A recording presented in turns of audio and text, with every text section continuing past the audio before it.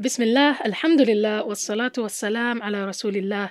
Dear brothers and sisters, Assalamu alaikum wa rahmatullahi wa barakatuh, and welcome to another Ilm Feed podcast episode.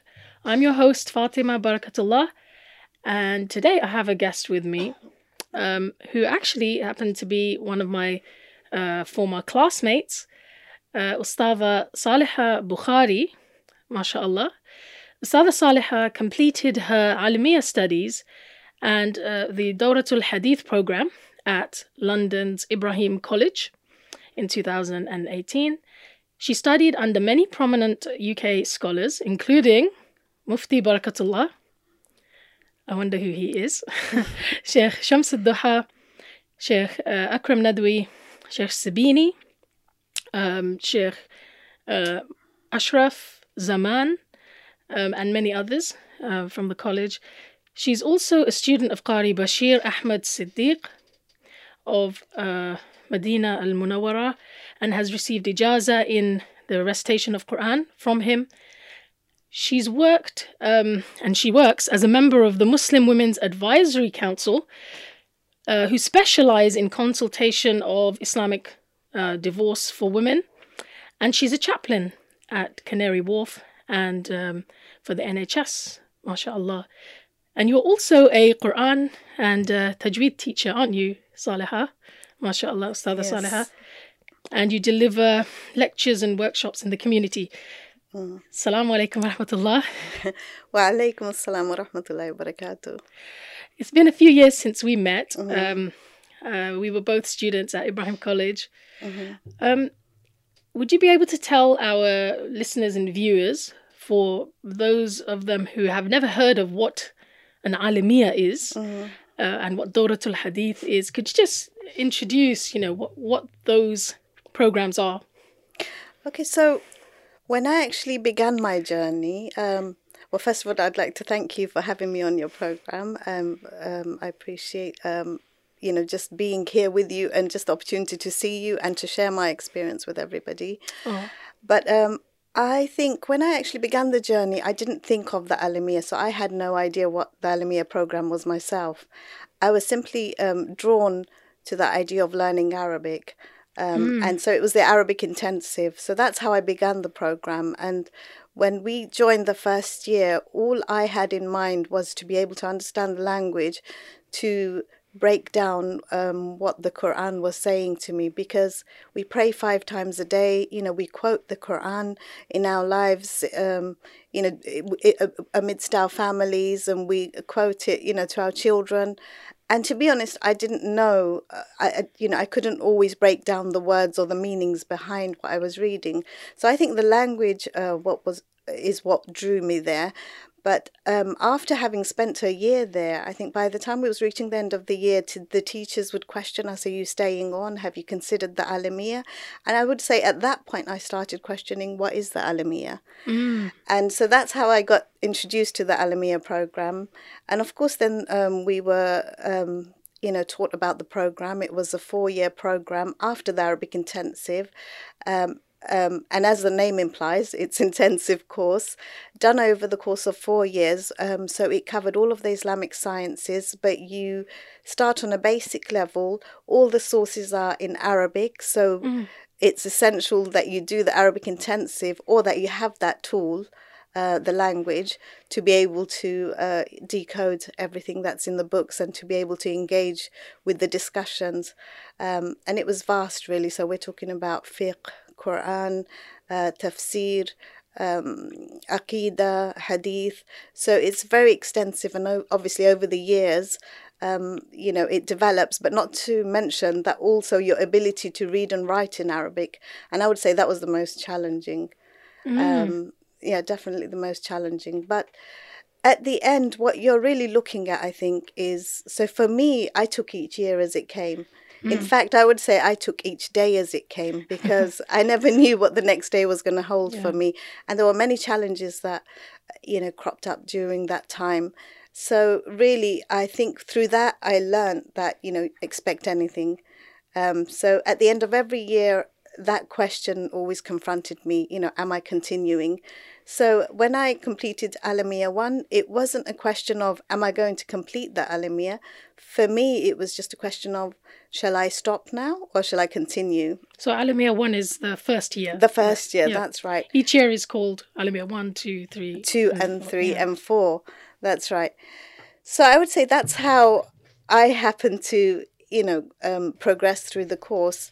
And I would say it wasn't till year 3 and 4 that I really started questioning, well, hang on a moment, I hadn't thought about doing the Alamiya, but here I am, and where am I going with this? So you do start questioning yourself. And of course, your teachers start questioning you. And also they start alerting you about the responsibility that you've taken on. As an alima, they say you're about to qualify, you're about to come to the end of your course. And, there's this question of, am I worthy?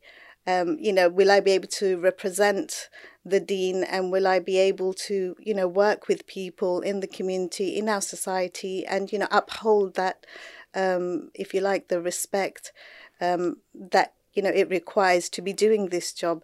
So it's quite I would say it's quite a daunting task. And I think throughout that period, your teachers play such a big part in, helping you get ready for that role, because I think that's where that self-doubt creeps in. You start questioning yourself, am I the best candidate for this? There are people out there who are much more talented, who come from, you would say, the appropriate backgrounds, or Islamic backgrounds. So there's a lot of questions of whether, you're going to be able to fulfill this role. So I would say it was something that I didn't necessarily plan out, but I think, alhamdulillah, I would say it's something, sometimes we think we're planning, but really the best of planner is, he's planning. And I think sometimes we cannot envisage the plans he has for us. So alhamdulillah, I think I began the journey, but I would say it was bestowed upon me. And I think that's something often our teachers used to remind us and say that don't, think that you've made this decision and that's why you're here.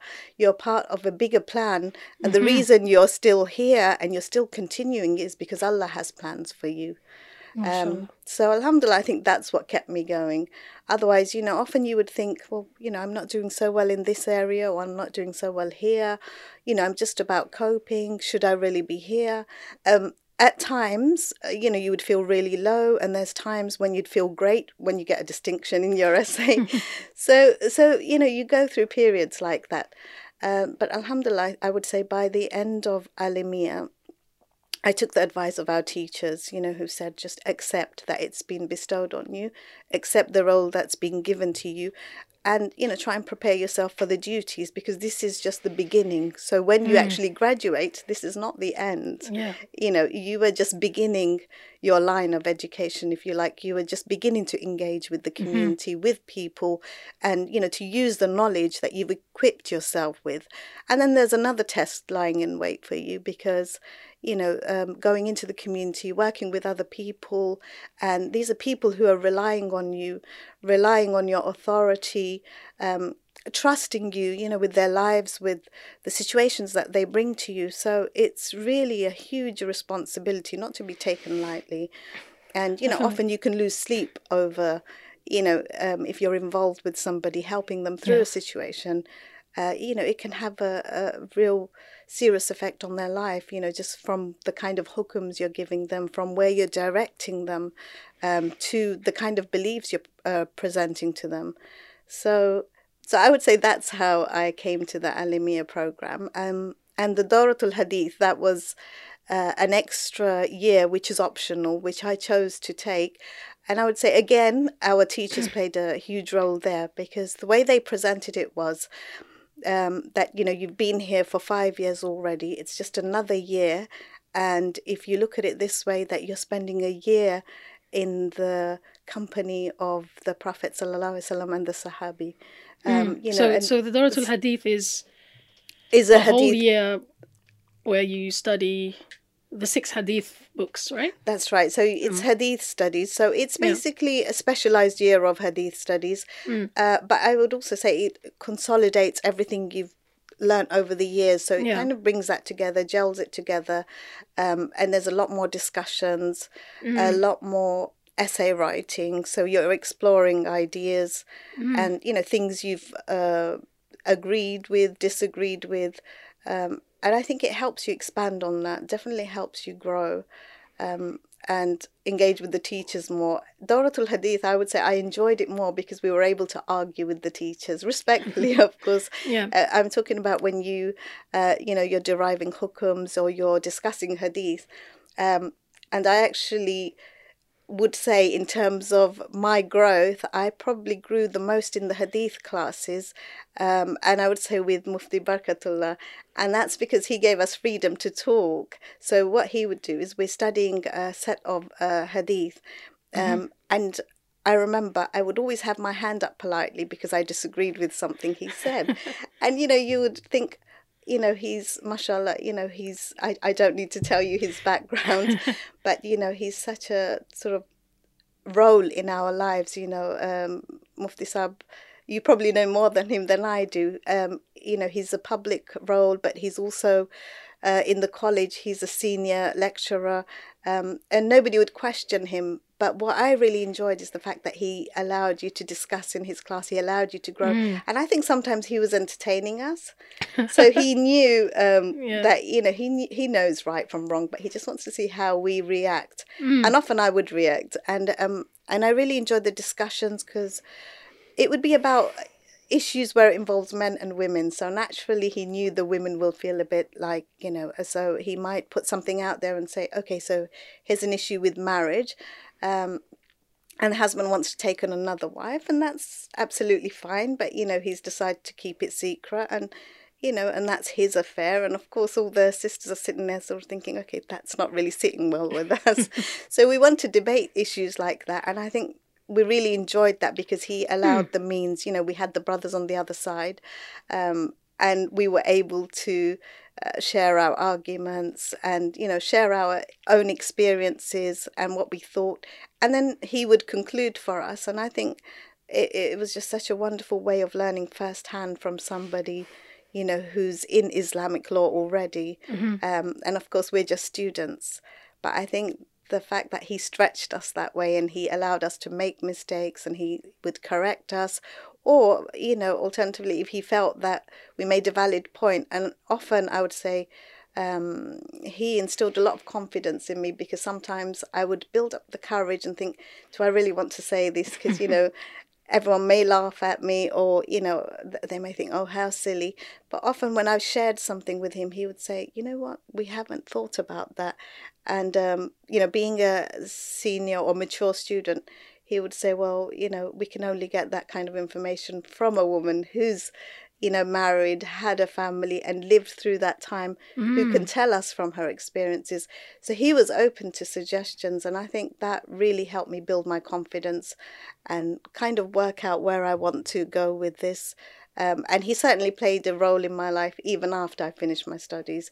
He was always there suggesting paths for me, suggesting where I could go with my skills, and also when there was a period where I worked with the Islamic Sharia Council, right? Yeah, he that period he supported me through, and also with the Muslim Women's Advisory Council, that was something I came across via him also. So I would say he definitely played a part in my life even beyond college, as most of the other teachers do as well. But I think Mufti Saab being, senior and obviously having a role in public, I think he has more of an idea, I guess, where students would be suited. And sounds like he became sort of a father figure to you. Mashallah. Definitely, I would say, mashallah, yeah. He was actually, after graduation in 2018, he was actually one of... I felt like he was a mentor to me because he approached me and asked me to do a seminar with him on marriage. I remember. And that was, something I would never put myself forward for as once having graduated. And I remember saying to him, I can't do that kind of thing. I've just graduated and I couldn't take on such a huge responsibility. And I think, like you say, just like a father would say to a daughter, he said, why not? And I said, well, because I've only just graduated. And he said, well, that's the reason you should be doing it, because you've just finished, graduation. You've just equipped yourself with all the tools to engage with the public. And now's a better time than any. And he said, if you make a mistake, I'm right beside you. So, when he said that to me, it was like he made the decision easy. I thought, okay. Just throw yourself in. And alhamdulillah, it was such a lovely experience. Not just Mufti Saab, but, his wife also came along. And I think I did feel... You mean my mum? Your mum, that's right, mashallah. And Allah bless them. But yeah, they played such a big role in just starting that off for me. And I think it felt like having your parents there to support you, through a crucial moment in your life, something that you never thought you would be able to do. And, when they inspire confidence in you and say, you can do this. And not only that, they will tell you and advise you how to do things, what not to do, what to abstain from. And so I would say that was the starting point of my public speaking, getting out if there. you like. That's right. Yeah, because I think with my dad, with Mufti Barakatullah, he's always had that attitude, what you were mentioning in the class, he's never, even growing up, he was never like dictatorial. No, he's so he's liberal. very sort of getting us to think about what we think, and sort of allowing us to come to our own conclusions, even though they might be different to his. So I don't think he's afraid of younger people he's not.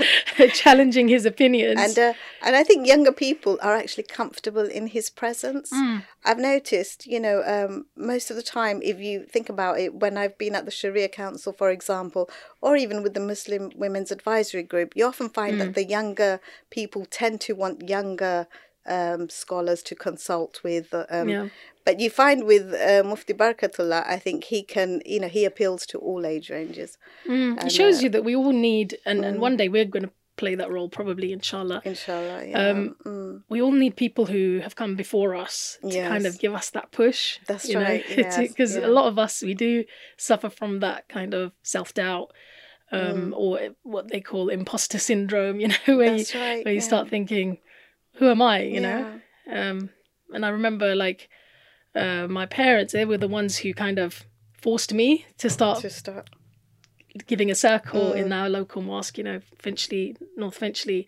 And I was really scared because I was a teenager, and they were like adults all around me, ladies, and sometimes they would be quite aggressive even, like in the way they asked questions or challenged something I said, and I had to like learn to deal with that. But I guess having your teachers, your elders, somebody there in the background saying, it's okay, keep going forward, you've got this, you're going to be able to do this, and we'll support you. It really... you feel someone has your back, really. Yeah. And... of course, we don't see our teachers as often as we used to. Yeah. But I remember them saying that, if ever you need anything, if ever you need advice or you want to check yourself, for whatever it is, you can come and contact us. And I think that's something that I find quite unique to Ibrahim College and our teachers there. And we had such an array of teachers there as well. I think that also builds your experience. Definitely. Before Ibrahim College, because I had experience studying online. Yeah. And it just doesn't compare, No, it doesn't. Studying online, it might be good for certain types of periods of your life, like when you have young kids or stuff like that. But once I heard that there was actually a physical seminary that you could go to, even though it was like the other side of London. Yes. And my kids were all at school by that time. I just thought, I've got to do this. And like you're saying, subhanAllah, I used to, when you walk in to the college and then you'd hear people reciting Quran in the morning, there would be Quran recitation. And just from then onwards, you'd see the sisterhood, wouldn't you? And you'd see, like you said, that relationship with your teachers is, subhanAllah, I remember when I was thinking of which kind of university path to go on, I could have gone to like a Western university for undergraduate study.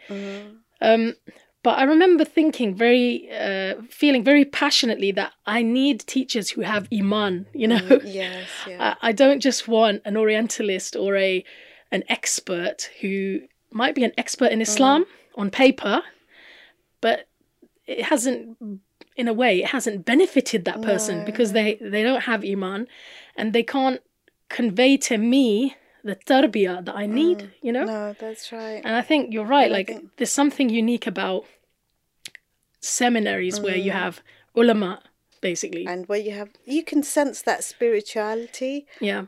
you know, and like you said, that sisterhood, and you almost feel like everybody understands because we're on that same, you know, level of iman, if you like, and you help each other through those journeys. And like you said, you often find throughout seminaries, well, in my experience certainly, that you are tested more. You feel there's more trials present for some reason. You know, when you choose that path, you almost feel like you've not just begun a path of seeking knowledge, but your tests begin also. So it's all almost like a question of, you know, you've got a set of trials awaiting you. Endurance. Do you endure? Do you Yeah. give up? Can you get through and it? it can be difficult, you know, a decision to make for a lot of people. And if you do decide to stay on, you know, you will be juggling quite a lot. And it's also how it's not necessarily, you know, about how well you're going to do it. It's whether you're going to make it to the end. Yeah. You know, about getting through. And yeah. Well, I so- think that's probably truer for people like myself and you who were mature students, right? Yeah. Like the luxury of needing to get an A star in everything sort of had to go Yeah, we had sometimes to let because go of that. having children, having Yeah. a family at home. So tell me about that. Like, what was it like? Like, I've got my own thoughts about it, but you know, we were literally in a class with other students who were straight out of what, A levels? Yeah, mashallah. Sixth Some of them form, were, so we're mashallah, talking they were about like 16-year-olds, 17-year-olds, 18-year-olds. But also they as were young as that. graduates as well, weren't they? They were Yeah. graduates, yeah, Who'd mashallah. graduated in And we other had subjects. we also had another sister who had younger children. Yeah. But you know, she was there Yeah. also as a full-time mum. So But most of them were like under early 20s or under. that's right. Yeah. So there's very few mature students. I think when you make a decision to go to studies, that's something you cannot think about that, you know, because it can be, you know, you often find people are deterred by that.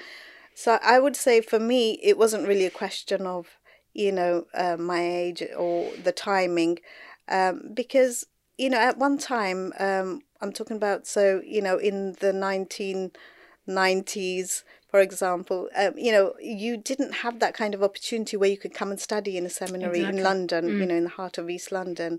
There were people traveling back to Egypt or, Yeah. you know, other Muslim countries to seek that kind of knowledge. So I remember, you know, my husband and I, we used to travel to North London, you know, to take Arabic classes. And this was because the teacher had come over from Egypt who was teaching there. So you had to kind of seek out where Yeah. these courses were taking place. And, you know, also we didn't have the means then. So, you know, naturally, I followed the course of, you know, doing your A-levels, going to university. And then soon after that, I was married, you know, had a family. So alhamdulillah, for me, you know, family life was important and, you know, I wasn't career orientated. But what I mean to say by that was I didn't feel driven by anything un-Islamic. So I felt that, okay, well, in that case, my calling is more, you know, to raise a family, to want to, you know, sort of devote myself to that.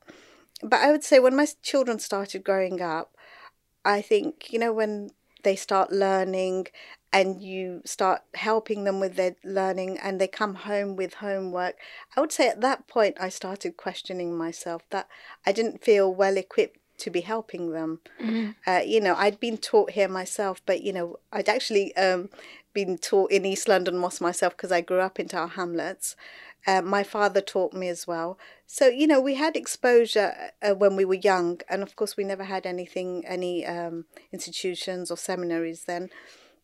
So when my children actually began coming home, I started thinking, you know, I'm not really well equipped to help them. I can't correct them. I used to often just circle their books and say, well, ask your teacher how to read this. And we're talking about the Quran or Qaeda.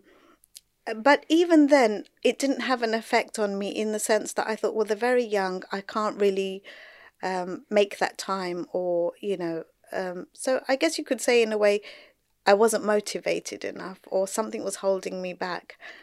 But I think sometimes it takes a tragedy in our life to make us move. And, I think that's what happened. So in 2007, and this is actually something I talked about in my speech when I graduated, is that when I lost my mother in 2007, she passed away. And I think that was a time where I thought about, you reflect on your whole life, even though it's somebody else, but it's someone very close to you. Yes. And it makes you reflect on your whole life and question, where you are, where you're going, and what you can do for the person who's left you. And I would say I felt very disabled in the sense that I thought, here I am, I've lost my mother, and alhamdulillah, I didn't have a regret. I didn't sort of think why, or, why me, the kind of questions that usually come up. I thought, alhamdulillah, her time is up, and Allah has taken her back. But I felt the disability in the sense, I thought, what can I do for her? Here I am, I'm still here. And so obviously I turned to what I could do for her. And as we know, one of the things we can do for our parents is pray, and there's Sadaqah Jariyah you can do on their behalf. But the one that I struggled with was, reciting Quran for her. So I wanted to do that for her. And I'm not joking, but I would start a verse in the Quran and I wouldn't be able to finish the verse off because I wouldn't know how to pronounce something. I didn't know, if it was... because I didn't know the rules, and so I didn't know, do I do a gunna here? Do I not? So I would often stop, take it to my father and say, look, how do I read this? So he would tell me. But if you imagine, you're stopping at every verse, asking questions. So I wasn't getting very far. And I found that really frustrating. But not only frustrating, it made me question myself that I'm going to follow her, and we don't know when our time will come. And here I am, in the middle of my life, I have young children who are dependent on me. And not only am I unable to read for my mother, but I cannot even teach my children what I cannot do myself. So it just made me question my whole life. And, when you go through a tragedy like that, especially when you lose somebody that close, your mother, and us girls tend to be closer to our mothers.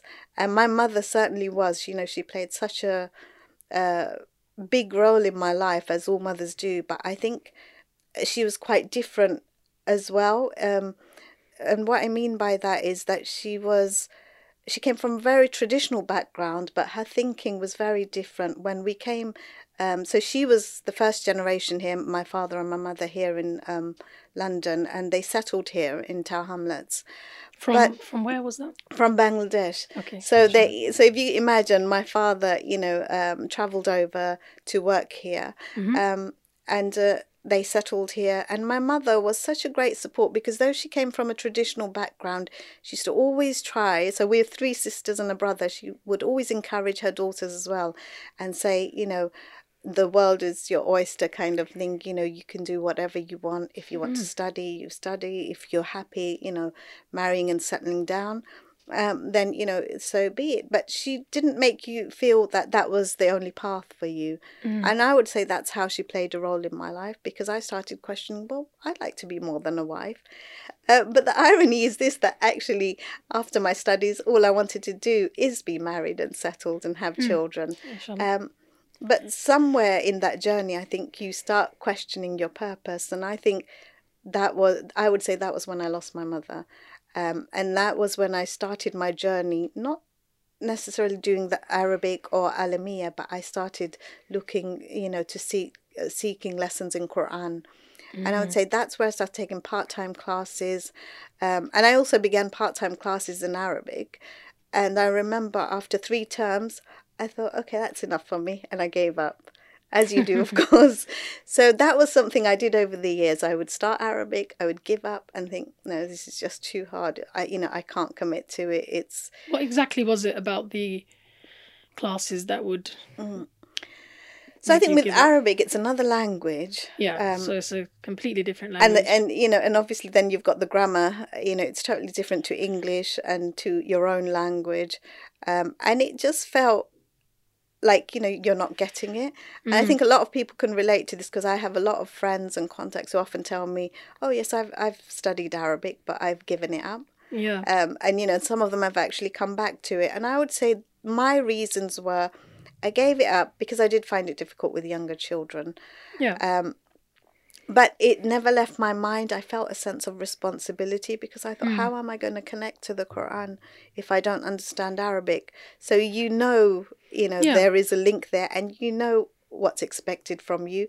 But I guess you kind of shy away from it or run away from it with your excuses that, oh, well, I have young children and, I have responsibilities. I'm a home builder, and how can I manage all of that? But I would say what happened with me is, I think when my children were at an age where they were beginning secondary school, so my youngest was in year 6, and at that point, my Quran teacher, she said to me, in fact, she also played a big role in Quran for me, Ustada Amina, so you may know of her as well. And I remember she told me about the Arabic intensive, and so, every time I would ask her more and more about it, and she would tell me how wonderfully the first cohort of students were doing and how well they were doing. And then I started thinking, well, you know what, my son's about to begin secondary school. I think I've done as much as I can for them in terms of, character building and supporting them. And that's something I can still continue doing, because my timings would be similar to theirs. We will be going in the morning, returning home in the evening, and we can support each other through our studies. So I would say that's when I made my decision, okay, I'm going to go back to Arabic, because I don't think you ever give it up thinking that you don't want to come back to it. Yeah, I think it's you a keep telling long-term yourself, thing, isn't it? you keep telling long-term. yourself, it's not the time now, it's not the time now. And I think the most important thing is we are afraid of commitment. I certainly am.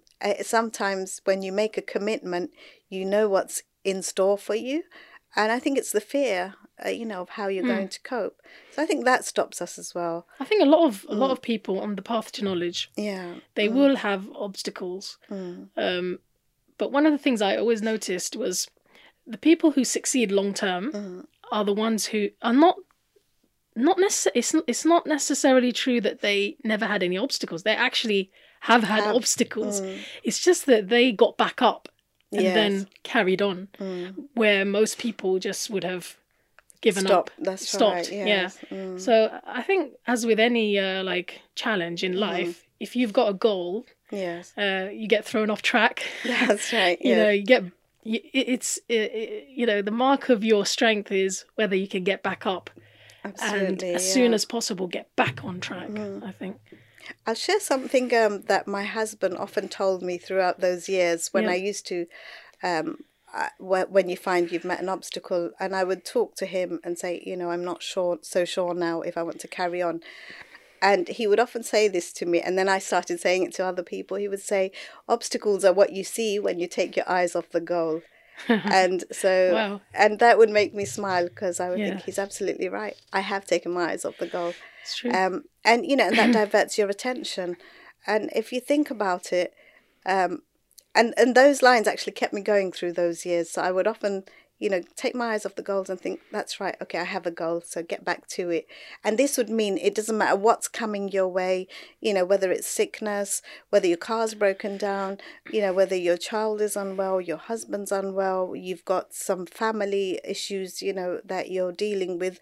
I think the question you'd always ask yourself is not am I going to stop or continue, but how am I going to move forward? Right. So it's more about how. So your strategy has to change. Yeah, your strategy. Although your goal may still be the same. Yeah, so your goal remains. And I think another thing which played a part in carrying on, because you could easily give up. Anyone can give up at any point. You know, Right. it's like running a race. You can give up whenever you like, Yeah. but most people want to make it to the end. Mm. And I think what kept me going as well was definitely is that you think you made the decision and that's why you're here. But ultimately, you're only there because Allah's chosen you to be there. Because if you think about, there was numerous sisters in the first year, which is the Arabic intensive, and we were almost halved by the first or second Right. year of Alamiya. Exactly. So So if you think every about it, we year- all had intention. Every year it Yes. seemed that some people would carry on, but a number of people would not wouldn't drop carry out, on, basically. and for whatever reason, and some would have some serious reasons, and others some less serious reasons. But everyone's different. But I think ultimately what you need to accept is that if you're still there, it's not entirely just down to you. You've been chosen to be there, and how you complete that path is what you're going to be deciding. But the fact that Allah's placed you there and He's taken you through this journey right to the end. And I honestly did ask my question that when we reached the end, alhamdulillah, I remember thinking, how did I get here? Subhanallah. But throughout the journeys, even when you do your assignments, and you actually get a distinction, you think, there's been some error, that can't be me. And I remember going home and actually saying these words to my husband. I think the teacher might have made a mistake. Shall I ask him to remark it? And he would say, students usually ask that, for their assignments to be remarked when it's low. You're questioning it the other way around, that when you've been given, a worthy mark, you can't accept that it's your work. So I thought about it. So I think there was a lot of self-doubt, just, can I do this? And was that really me? Or, has something gone wrong? But I think those were the years of building confidence. And I think that reassured me more and more that it wasn't my doing. So it's not what we do. It's the ability that Allah puts in us. So, you could say that Allah inspired me to do that work because I didn't feel I had the ability. You simply put in the work and Allah gives you the results. But even when you get the results, you still question them because you think, surely I'm not capable of that. And there were times when you didn't achieve and you would think, well, that was definitely me. And you think, and I think at the end of the day, what it boils down to really is you put in the work and whatever result you get, alhamdulillah, that's from Allah. And, and that's what He wanted to give you. And I think even upon graduating, and I think throughout the years, alhamdulillah, we had the opportunity to meet Sheikh Qari Bashir Ahmed from Medina, and we had the opportunity to read to him.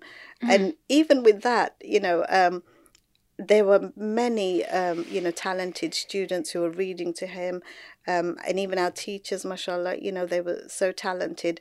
And I would say that I never ever saw myself taking it that far. I simply wanted to be in their company, to learn, to be influenced by them, and to be able to, keep up that skill, if you like, because I thought, the Quran is something, it's going to be a companion, not just in your life, but even in your qabr, and even in the hereafter. So it's something that we really need to bring close to us. And I think that's what perhaps brought me close to the Quran, and definitely, being in that environment in Ibrahim College, like you said, experiencing our teachers and other students and listening to that recitation first thing in the morning, and also having our Jummah, our khutbahs, and just having all those beautiful recitations on the Friday, that definitely inspired me. And I thought, I want to be able to recite beautifully like our teachers, and, and I think that's what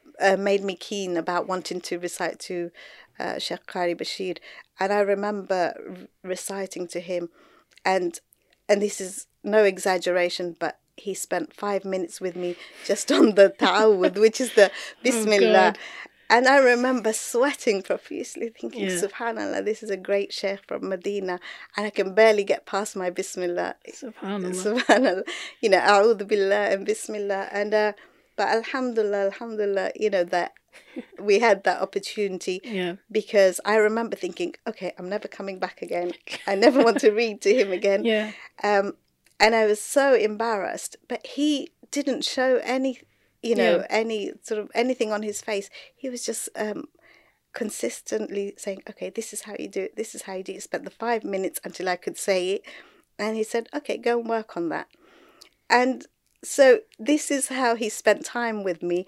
And, you know, and he's an elderly sheikh, so he would often get angry and you would get upset and think, oh, you know, he's upset, you know, I couldn't read, I couldn't live up to his standards. You'd go away, you'd rectify that, you'd come back. And so, you know, I spent a year like this because he visits every year around this time of year, you know, February, March, he would visit. And I remember that year he told me I had so many mistakes. He said, you need to fix this, you need to fix that. You're very nasally, you know, you're not pronouncing your heavy letters correctly. And I remember thinking, okay, you know, I might as well just go and give up now. You know, what's the point? But you know what it is? I think there was a sense of determination. No, you know, Allah's put me on this path because he thinks I should improve myself, and the fact that I'm that bad means that I need help. Right. And so that's what you know, made me determined to stay on. And also his company, just being in his company and listening to the recitation, such a blessing. And the wisdom that you just learn from your teachers, as you know, the kind of gems he would just share from us as you're reading, progressing through the Quran, and he would tell you something specific about a verse or the context to it or the story or the background, or, you know, certain du'as, for example, he would say you can use this for patients who've suffered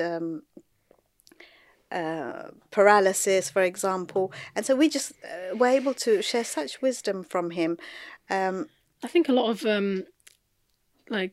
people don't realize that actually learning tajweed, which is the art of reciting the Quran, is actually a must for every Muslim, to a certain level, you know, because we all have to recite Quran in the Salah. Right, we all have to recite some Quran in our lives, especially in Salah. And there's certain types of mistakes, aren't there, that are actually could make a person fall into sin. That's right, yes. So major mistakes. And then there are minor, more detailed aspects to tajweed, which might not be obligatory, but I guess when you do master them, you enjoy reciting Quran, you feel it, you experience it. And then with the Arabic, I don't know, subhanAllah, I want to ask you actually how, because I'll share with you my first Taraweeh after I had started learning Arabic and tajweed.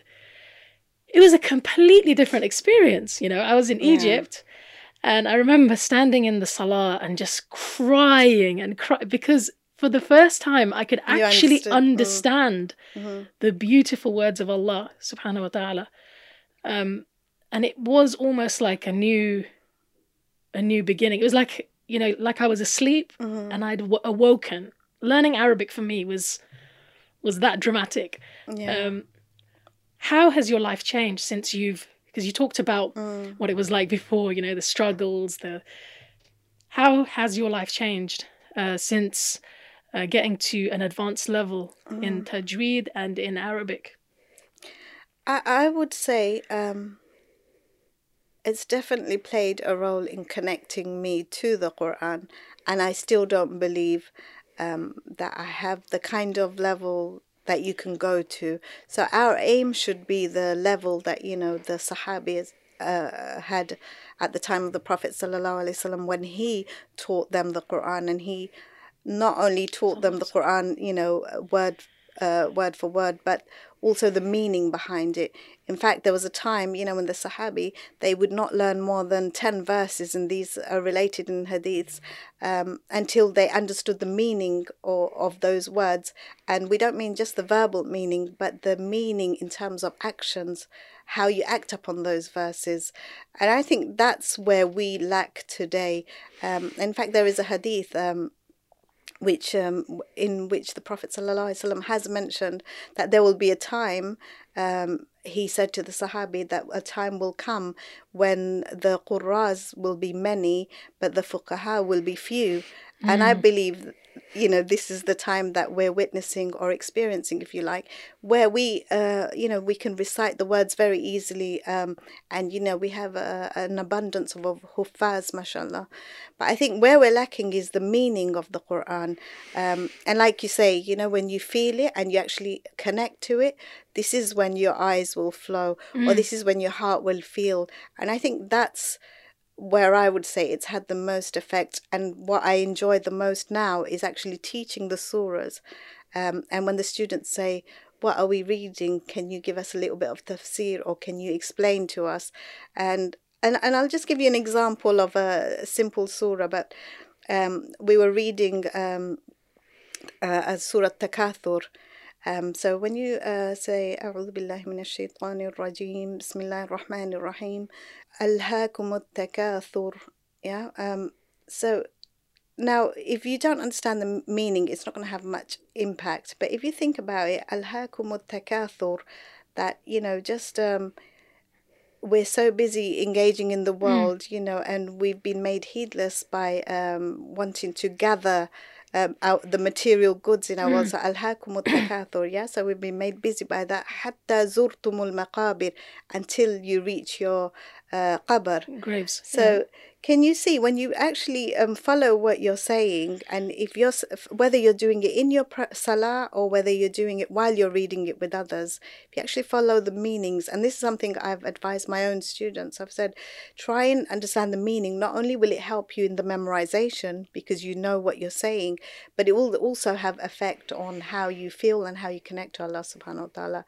And alhamdulillah, those students who have applied that, they've come back to me and said, I found that in my salat I'm taking longer, I'm reflecting on what I'm saying, but I can actually recite the surah slowly, and it's not going wrong, because we've all been taught in childhood, you kind of roll it off your tongues and you think, I've done it. It's like I've memorized it. So I think that is definitely the benefit that it can bring in your life, the fact that you feel connected to Allah and the message. And there's a message in every surah, especially the shorter surahs. You'll find there's a lot of meaning. When we begin with the 4 quls, for example, therein you have shifa, you have protection, you have protection from evil, from jinns, from black magic, etc. And then, as you progress through those surahs in Juz Amma, Allah's telling you to protect yourself from, backbiting, slandering. So Surah Humazah, for example. And then you have other surahs talking about, how you treat the orphans, how you treat just the unfortunate people. So there's so many reminders in there for us. And throughout the Quran, all the stories of the prophets, and just the conversations that Allah's having with us. I think that's the most important thing. It's a note from, your creator to you. And I think someone once gave an example. I can't remember the source of this. It's like a letter from your beloved, but you're reading it again and again and again, but not knowing what he's saying to you. SubhanAllah. Imagine if you had a message from a king or the queen, and you couldn't understand it in the original language, you would and you're in awe of him, right? You're in awe of him, and he's majestic, and he's the all-powerful, and still you're thinking you're going to grasp this note, hold it to your chest, kiss it, but just not know what's in it. So really, I think if you can. First thing is, I think someone's beautifully said it once. It's something I'm working on at the moment. I've been asked to help with the translation. It's a sister in Egypt who's translating a book from Arabic to English, and it's actually beautiful because it's about the Quran, and what it mentions is that with the Sahabi, the Prophet ﷺ, what was important is they had faith first, and then they learned them, then they memorized. So meaning, do you remember when I said to you that the Sahabi would not memorize? They would memorize 10 verses, but they would not move on until they understood that, but understood in terms of their actions, and only then they would move on. So the way this book explains it is that these actions come from faith. So what the Sahabi held was faith. So they believed when the Prophet ﷺ brought the message to them. And then once you've confirmed that faith, then you learn the meaning of the words. Then you learn the application of those words. And then you've made it whole because you've tied in your faith with the meaning. And I think you could say we have faith. So we say we have faith. We believe. We recite the Quran, but we don't understand. So how will we apply? Do you see? So we're missing a link somewhere. And it's true. You can be told by others. You can, go to the fuqaha and say, look, how do we do this? And what do we do? Where is the source? And the fuqaha can say to you, look, the source is in the Quran. But we all need to be at a point where we can understand things for ourselves. And, Definitely. When you get stuck, that's when you can go to a fuqaha or and ask those questions where you're not equipped to make a decision. Exactly. But in our everyday lives, our family, our children, whether our spouses, they need that kind of hukum. We're dependent on that. And it goes back to what you were saying. The Quran, reading the Quran is fardul ayn on us. It's not something, that can be excused. An individual it's an obligation, individual obligation. Whereas when we were talking about the tajweed, for example, that is fardul kifaya. And what I mean by that is there has to be somebody who's teaching Quran, with the observation of the rules, etc. And that will take the obligation off the rest if there are a few representing you. But in terms of actually reading the Quran correctly, then that is an obligation upon each individual. So I think we need to make that distinction. But certainly for anybody who has intention of teaching the Quran, and I would say we need to remember the Prophet ﷺ said in a hadith in Sahih Bukhari that خَيْرُكُمْ مَنْ تَعَلَّمَ الْقُرْآنَ وَعَلَّمَهُ. So that was also something that drove me. I thought, well, if the best of those amongst you are the ones who learn the Quran and teach it, I remember thinking, well, I want to be one of them. And so obviously then you have to learn the Quran, then teach it. But to learn it and teach it, in fact, to learn it doesn't take much, but to teach it, you have to know much, much more. And I think that's where I would say that's where your knowledge grows. MashaAllah. So Jazakallah khairan for that. So brothers and sisters, we all need to learn how to read Quran, recite Quran properly, at least to a certain level, and also learn Arabic. Because I'm telling you, your Taraweeh will never be the same again once you learn Arabic. And subhanAllah, in our times, I would say there are so many means to learning Arabic. Personally, I don't know what you think about this, Ustadha Saliha, but I'm actually quite against people learning Arabic in English. Right. Okay, because the institute that I went to in Egypt... How do you mean, sorry, in English? Okay, what I mean is using English as the medium. Oh, I see. Of teaching. Because the institute I went to in Egypt, they were very strict in that they would only speak Fusha Arabic. Okay. Right. Okay. From the moment you walked in, like you don't know anything, right? Like I walked in not knowing any Arabic. They're speaking to you already. And they're like speaking to you in Fusha, in classical Arabic. And obviously at first you start thinking, this is not going to work, how am I going to even get through class, like, not being able to speak, and they have like this box in the corner, and if you speak Ammiya, which is Egyptian colloquial, or if you speak another language, English, you have to like pay a fine. Okay, so they were like really strict. You had to speak classical Arabic from the beginning. I would say the first month it was like, this isn't going to work. But at some point, something happens, something clicks, and suddenly it's almost like you start thinking in Arabic. Can you imagine? Like, because it's not constantly being translated. No. It's right. So suddenly you just start thinking in Arabic. Arabic is not a language that you're translating into English. No. It becomes like your language. You're thinking in Arabic. Right. Yeah. So after having experienced that, although coming back to London, like continuing my Arabic studies with some English input was helpful, I would really say that I really wish that there were more courses out there that use that same model of teaching Arabic in Arabic. It's a bit like, when they do ESOL courses, right? Yes. Like English for speakers of other languages. You wouldn't have, you wouldn't teach English No. in like another, like Eastern European languages, I think So, I experienced something similar at Ibrahim College. I can't Okay. quite remember which year it began in. I believe it might have been second year. I believe it might have been the second year of Alamiya or third. And I remember we were told, so obviously you'd done that Arabic intensive, you'd done Alamiya 1.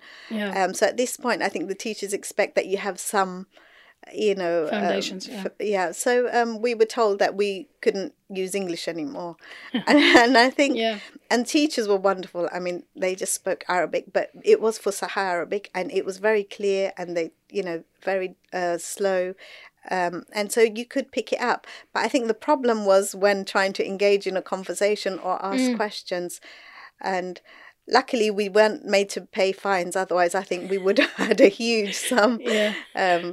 collected by the end of that year. But I think somewhere along the lines we became lazy. And it's certainly a good point that you made. Yeah. Because if you don't throw yourself into it, you will never... Start open flying, yourself yeah. up, and it doesn't matter how many mistakes you make. Yeah. It doesn't matter if anybody laughs at you. You can laugh at yourself. You have to get over that. You have to get over that. Yeah, Yeah. definitely. But it's really interesting what you said about tajweed, because I remember like the first times when you're reciting and it's almost like somebody slapping you on the wrist every time they correct you, the Yes. teacher, especially for the basic stuff that you thought, I've been reciting basmala all my life. All your life. That's and, right. isti'adha, and even on that, you're being stopped Stopped, at every that's right. letter or every point. So I think for a lot of us, it does feel like a bit of a slap on the wrist. It And does. I've noticed that some students at that point feel so demotivated You that do, they you do. actually don't carry on. But And often a lot of students think, well, maybe this isn't for me. yeah, yeah. But that's the wrong thing I think to that's think. the wrong attitude to have. Yeah. Because I can certainly tell you, if you had met me at that point, you would have said, okay, Salah's not going to make it in this field. And it may have been true at that time. But the thing is, anything that you put your mind to and make effort in, remember, we have to make the intention. We choose the path. The rest is up to Allah, whether He's chosen that for us or not, whether He makes that possible for us or not. And I think that's the wonderful thing, that if you can assign yourself to the fact that it's not you who's going to pave the way, it's not all down to you. All you're doing is you're going to put the effort in. Yeah. The results are from Allah. And I think so for us as Muslims, we really have it easy, in the sense you think all I have to do is exert the effort. The results are not Keep down going. to me. Yeah. Because Allah He's already made the plans for you. So He knows what your plans are. You're simply trying to work towards whatever He has planned for you. So it's so beautiful. And what I mean by that is I had envisaged only being able to read. I can honestly say I never thought of being a teacher. I wanted to simply teach my children and be able to make dua and recite for my mother. And, all our friends and relatives that have passed on. You just want to be able to do something for them. But I think, Allah has been kind to me in the sense that, subhanAllah, look at the things that I wanted and look at what He's blessed me with. I feel so blessed, alhamdulillah, that He's given me the ability to share that. So, He's included me in the group of being able to share that kind of a knowledge. And not only that, by sharing that knowledge, by teaching, it also keeps you close to the Quran.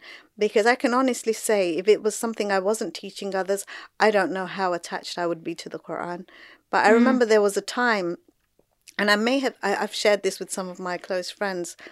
There was a time when I couldn't recite, and I remember listening to other female reciters or listening to teachers and thinking, I would really, oh Allah, I remember, having these little conversations that you have with Allah and thinking, oh Allah, I want to be, one of your better servants like those people there. I want to be able to recite your Quran so easily like they do. I want to be able to, instead of humming nursery rhymes with my children, just be able to recite Quran. And I thought, why doesn't it come from my mouth? Why don't I sing, the way the other sisters do? Because you'd often find, in that environment, you'd see sisters walking around reciting the Quran, and it sounded beautiful. And I thought, I want my heart to be affected. And Allah, maybe He heard me, or, He had mercy on me, whatever it is. But now I don't have an excuse, because He's put that in my path. And if I now turn away from it, I think then it will be on me. Because when Allah presents those opportunities for you, you have to take them. And I think that's the point where, especially for us women, we mustn't see, having children or having dependence on ourselves or having responsibilities at home. We mustn't see that as an obstacle. We need to think that, okay, Allah's put this opportunity my way, then there's a reason for it. Do you understand? Because I think another thing is that you need to think the opportunities are not presented to everybody. That's so true. Just the fact that you're there, that is half of success. In fact, that's another thing my husband used to often say, half of success is just being there. So often he used to say to me, well, I can't do the work, I can't finish the assignment, I haven't revised, I've got an exam. He'll say, it doesn't matter. Just go and do however much you know, or just do as much as you can.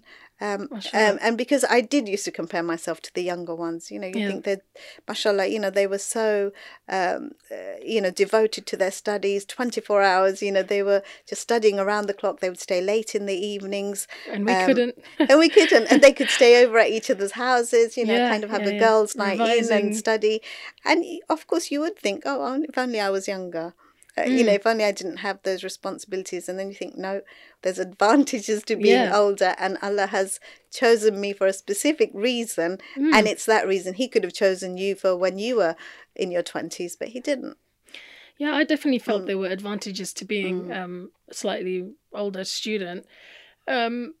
Simply because you just have more life experience, right? Yes. So whatever was being discussed in class, you could actually bring more to it. Yes. And also you weren't so sort of accepting of everything. No, that's right. You'd be like, really? Well, in my experience, or that's thanks from what to I've having studied, our spouses, we've mastered the skill of arguing and debating, if you like, and learning from each other. What were the advantages, do you think, of because there might be listeners and viewers right now thinking, what's the I'm advantage too old, of being I don't want to be in a class full of younger people or whatever. I would think there was a moment where I did think that, and then I thought, it might be a very lonely journey because, you're the only one there. But alhamdulillah, there were, like you said, there was yourself and other sisters who were mature. But at the same time, I think the younger ones were a blessing because you almost feel like this motherly protection towards them, even though, they're equally your colleagues. But I think... I would say the advantages were that when we were having class discussions, for example, I would feel that the younger students would present their arguments. It's almost like it's based on theoretical knowledge. They haven't been able to apply it in their own lives. So, for example, if we're talking about marriage, it's not that they've been married or that they've experienced a relationship or they've lived through those trials and tests that husband and wife go through, or that they've experienced motherhood, or that they've experienced what their children, the problems your children encounter throughout their young years or their older years or teenage years.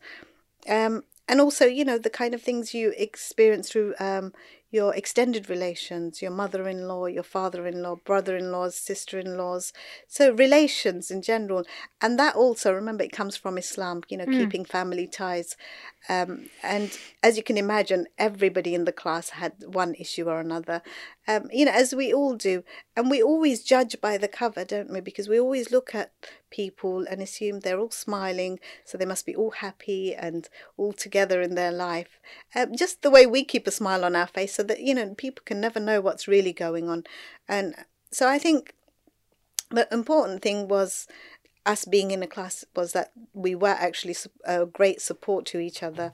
And I would think often I would not feel comfortable enough to share my problems with the younger sisters, because I did often feel, well, they might not understand. They're very young, but at the same time, they were very supportive throughout the years in whichever way they could. But at the times where I would meet yourself or Nilufer in my class or the other, mature students, I think it was a breath of fresh air because you could kind of do your mature complaints, if you like, get things off your chest. So yeah, definitely advantages. Another advantage I have to mention is when we had fiqh classes or hadith classes. Often you would find, you have the brothers, mashallah, they're very engaging. They always have opinions. They get around. They've done khutbahs. So there's just far more experience than sisters. So there was more conversation. And I think sometimes when we would get into conversations like rights of brothers and sisters, so we're talking about marital rights. And I think we were talking about how the husband, can seek that satisfaction from his marital life. And I think there was a point we were reading in the book, and I will start, obviously he didn't wrongly say that, and so the husband can take enjoyment from his wife. However, we kind of, that's all that was said and we moved on. And actually I remember feeling, well, there are younger sisters here and I don't want them to go away thinking it's one-sided. But, then again, and at the same time, you're aware that this is a mixed class, though you have a barrier in between. You've got the brothers on one side, sisters on one side. But at the same time, you're thinking, well, there is no haya in education, needs to be said. And so I remember raising my hand and saying, Ustad, I'd like to just add something to that. And he very nobly and kindly let me. And I said, I'd just like to add that just as the husbands can take enjoyment from their wives, the wives similarly take enjoyment from their husbands. So it's just to emphasize that it's a two-way relationship. And I remember he just said, Jazakumullah khairan, and we carried on. And some of the younger sisters came, up to me afterwards, and a couple of them said, oh, thank you for saying that. I was actually sitting there thinking, what about us? And so, it was nice to be able to feel that. And I feel that, had I been a younger student myself, I probably would have been too shy to speak up, definitely. Or, just not being able to come forward. And I think many other experiences also, because you have teenagers who are going through this similar situations, if you like. So you feel you can relate to other teenagers through them, and having been a teenager yourself, but also you can relate to the current issues that teenagers face. And I think that was often something I found the younger students ever came to me. And it was usually as a, older kind of mother, auntie figure, older sister figure, then I was able to kind of make suggestions to them with whatever it was that they were bringing to me. And I think that relationship with the other younger students in this environment is probably what led me to chaplaincy, because it's that caring that you're providing anyway, and you're leaving your judgment, because when you're talking to somebody who comes to you with their problems, you cannot be judging them. So that's the first thing. You leave judgment at the door. You're listening is a major skill, a big skill. And then secondly, if you're going to advise, it's always suggestive of what they can do, or and also within the Islamic boundaries. So I think that kind of thing, it just helped me grow on those experiences with my own relationships. And I believe that's what took me to chaplaincy. But not only that, you develop because you are equipped more with your Islamic understanding and rulings, and you're better able to make suggestions to people. Could you just tell us what, because I'm thinking a lot of viewers and listeners might not know what a chaplain is, because it sounds like a very Christian word, doesn't it? Like a Christian term. It does. Alhamdulillah, I think. What is a Muslim chaplain?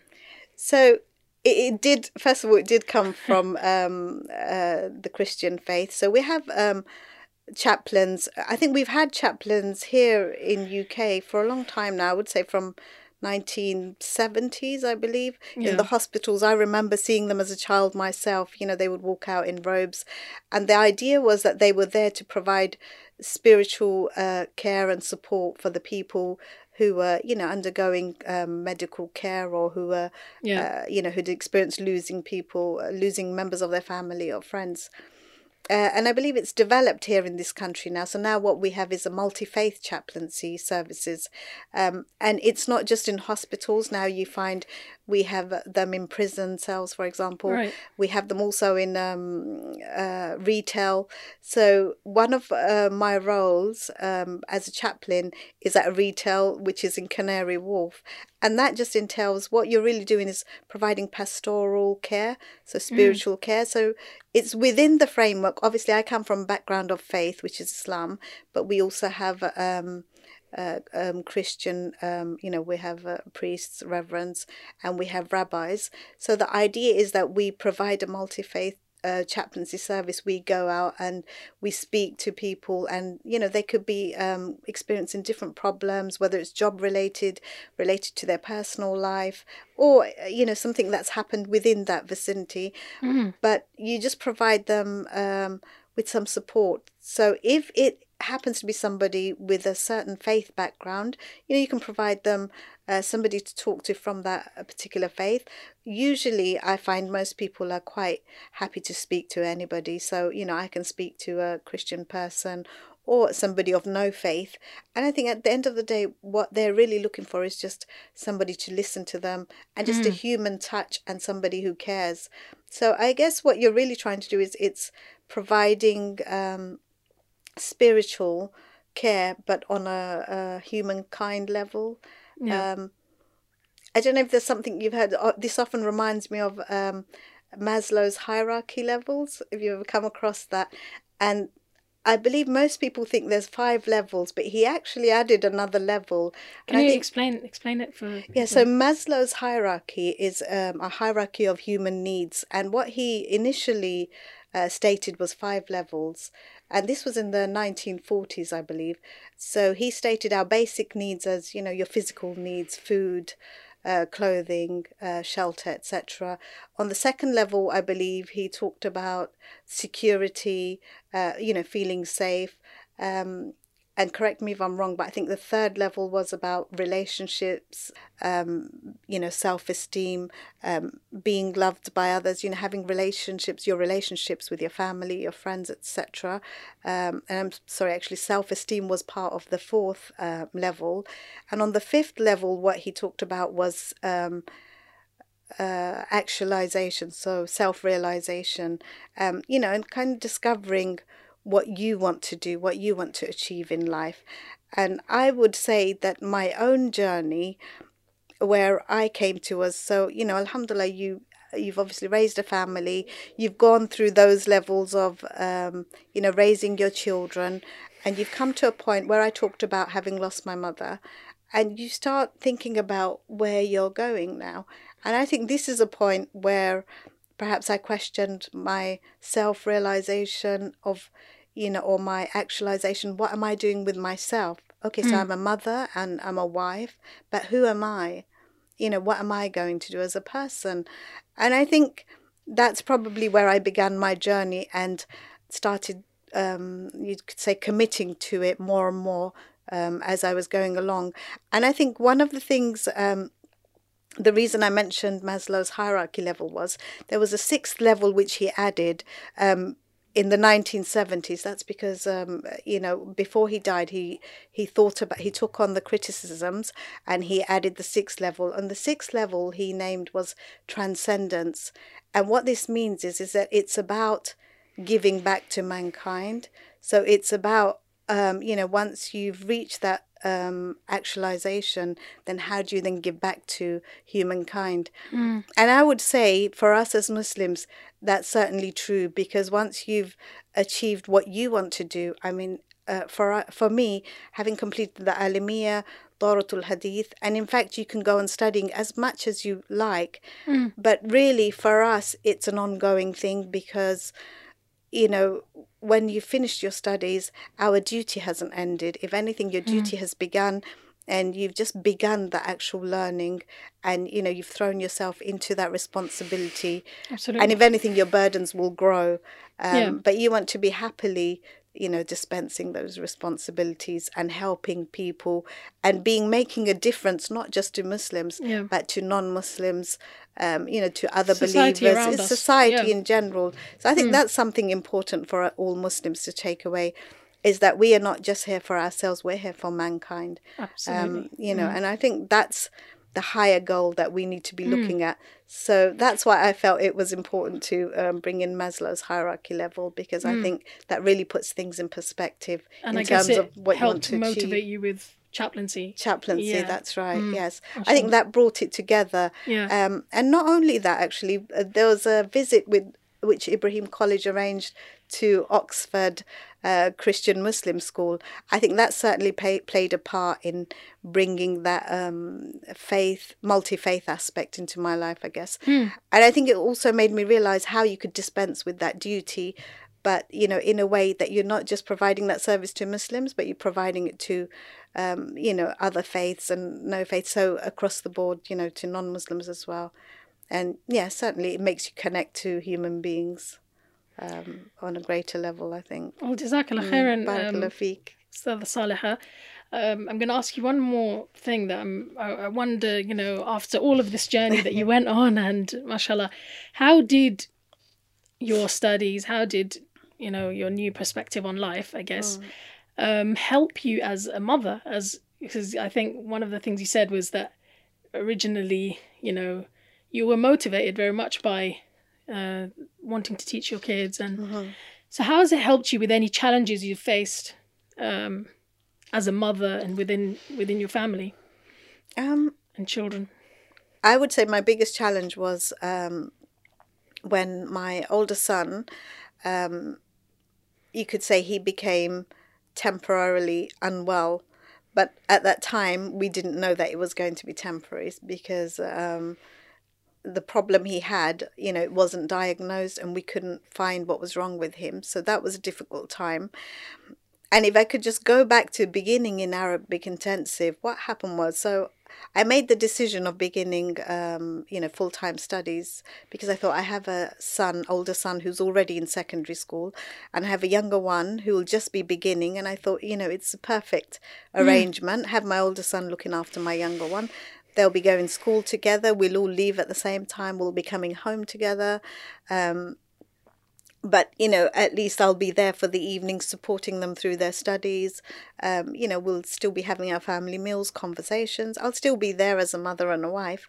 I just thought, you know, it was a perfect timing. You know, I thought this is going to be really easy, as you like to think. And alhamdulillah, you know, just literally within the first week, I'm getting a call from school, and this was during one of my lessons. So I left the lesson to receive this call. Didn't think much of it at the time. You know, the school just called up and said, your son's collapsed. You know, shall we call the ambulance? You know, will you come? You know, we're not sure what to do with him. So I called up my husband. Both of us left immediately. We just thought, okay, it's a one-off incident. You know, something's happened. You know, of course you panic as a parent, but you think we'll deal with it. And we didn't think much of it. He'd collapsed. His leg was in a cramped position for a long time. So it's just something he was going through. And we didn't call the ambulance. My husband just carried him out of school, and, you know, we took him home. We did visit the doctors and, you know, kind of related what was happening. It was to do with an incident a year earlier. He'd fallen on a bouncy castle. You know, he had an accident. But he'd been walking that year, you know, feeling twitches and having some problems. We never thought it was going to become an issue. And so after that first week, I didn't think anything. But as I got more and more into my studies, and as weeks passed by, we got more calls. He was collapsing. And at one time, I remember he collapsed on the road, and it was a very scary experience for him, you know, and if we're not close enough, you know, then we have to rely on others to go and tend to him, or rely on the school. So, you know, slowly I started questioning what was going on and whether I should be studying, and, you know, what's happening with my son. 3 months into it, I think things started to get a bit more serious. It was happening more regularly. He was collapsing in school. So first things first, we thought, okay, we need to take him out of school. And then we, you know, started considering homeschooling, or, you know, they said he could be tutored because he has a medical need, but he needs to be diagnosed first. But that was the problem. His ailment, if you like, you know, it wasn't recognized. So he had this problem with his knee, and it just escalated. And by the end of the year, I mean, he was bedridden. And, you know, this is a young boy in his teenage years, you know, and mashallah, he was one of those straight A star students, had his future planned out. So it was a difficult time. But I think for me, it was quite a simple decision. I thought, well, your children, your family are your priority. So I didn't even need to think about it. I thought, okay, I'll stop my studies. Arabic intensive, and that's enough for me. I'll stop there. I've done 1 year of Arabic. So naturally, as you do, I consulted my family. But first I wanted to speak to my son. So I told my husband, look, I've decided it's time I leave full-time studies, because we don't know where we're going with my son. We don't know what's involved for him over the years to come. He needs somebody caring for him at home. So my husband was quite supportive, and then I thought, well, let me have a word with my son. So I spoke to my son and I said, I've decided I'm going to stay home. I'm going to take care of you. And he was 15 at the time. I remember he said, well, and I think perhaps he didn't like the fact that I was willing to, stop everything that I was doing just to take care of him. And he said, Mum, I am going to get better, aren't I? And I said, yes, of course. He said, well, if you truly believe that, he said, why are you giving up what you're doing? And so he really put me in a difficult position, but he put me in a position to think about it. And I thought, he's got a point. Do I have faith? Because that's what we're all about. We don't know what the future holds, but we move forward relying on our faith. And I thought, and subhanAllah, we as Muslims, that's all we have. And I thought, he's actually made such a crucial, it's such an important point. Yeah. And so I thought, okay, I'm going to have faith. And so it was on his saying, I thought, okay, in that case, I'll carry on. But I made a deal with him and I said, look, here's the deal. I'm going to carry on, but I want to be here with you. So if you feel that you're going to get stuck or you're having a hard day, you call me, I will come back. Or you've had a fall, you come back. Because you see, there were times in the day that he could walk, but he just stopped going out, because when he would collapse or when he couldn't use his legs anymore, then he would be there for 12 position. to 17 hours. So, and then he would need help. So we had this arrangement going, and alhamdulillah, I don't think it was an easy choice, but he certainly, influenced my choice. And I think, but the important message here would be that, when you have a child like that in your family, it's not a decision you make alone, nor that child makes alone, but it's your family. You have to make decisions as a family. And I would say we even involved my younger son, although he was merely 11 or 12 at that time, but I remember all four of us sat around the table and we discussed it together, what part we were going to play, how we were going to do this, and having that uncertainty, but how we were going to help each other and support each other. And so I think that's a really important thing, that in our family we treated everybody, though I'm the mother, my husband's the father, and they were just young children, if you like, but we treated everybody's input equally and took that into consideration. I think that's something really important for a family. It doesn't matter how young your children are, you want them to feel comfortable to say what their what their discomforts are, or whether they agree or disagree with your decision. And I think that was certainly one of my strengths, and one of the reasons that I was able to complete that course. I think it's having that support structure or network with your immediate family, but also with your extended family as well. For example, my father, he provided me a place with parking. I would crash out at his house because he's local to Ibrahim College, so I had that support there. I had support from my family, I had support from Ibrahim College.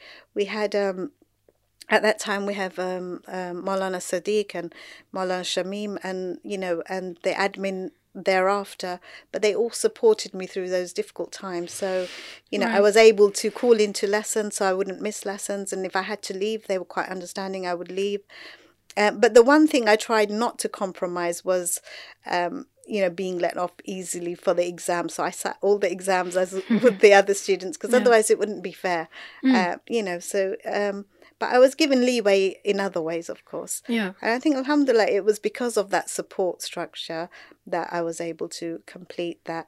But I would say Sure. also, because it was the Alamiya, and because you're doing Islamic sciences, you're studying Quran, you're studying Hadith, you're studying the lives of the Sahabi, the Prophet Sallallahu Alaihi Wasallam, and you're taking examples from their lives, you're taking examples from the Quran, and it's like you're conversing with them yourself. So then to come home and be faced with this, to think, it changes your life, because every one of us, my husband, myself, my younger son, even my son who was in this situation, we all had to change our roles. We all had to adopt, and it's quite a burden on any family when one person is sick. And I think that sometimes I felt what kept me together was just being able to reference the Quran, or being able to take examples from the Hadith. And I would take those, there were days where I would study something at college and I would think, subhanAllah, that applies to me. So I would take it home, I would share it with my husband, I would share it with my children. And I feel that kind of made us stronger. But not only stronger, do you remember we were talking about, words and meanings? But I believe that taught me the meaning of what I was learning, because otherwise you're just learning it verbally, but when you have to apply it to your life, you're understanding the meaning, and you're understanding how the Sahabi applied it to their life. And you understood faith, because you think, what is having faith? I didn't know that my son would be like that for 4 years. And it was 4 years of my study. So throughout the Alamiya that he was like this. It was towards the end of the Alamiya that, alhamdulillah, you could call it a miracle that we found his cure. And, it happened to be literally, I could quickly tell you this story. It was my husband, we'd seen a specialist, and my husband told me that, we'd seen so many specialists by this time, and we were just told they didn't know what was wrong with my son, and that, they really just didn't know what to do. And one of the consultants, he recommended a friend of his, but he said that, he was abroad and he hadn't visited for 10 years.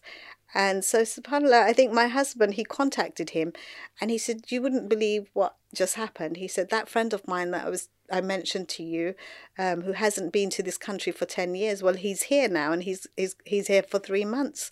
So I'd like him to take a look at your son.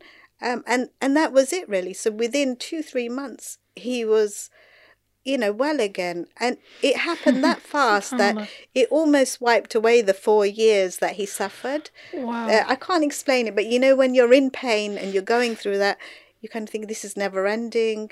And it's the hope that keeps you going, the faith that keeps you going. And you kind of think, okay, there's betterment in this for me. It's washing away your sins. It's making me stronger.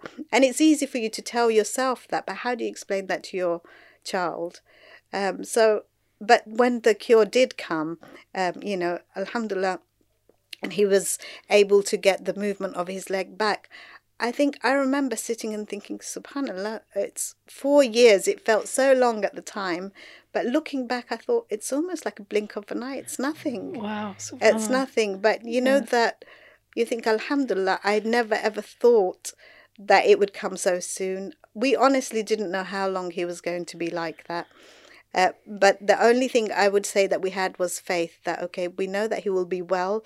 You hope that it's going to be sooner rather than later. But alhamdulillah, it came when it came.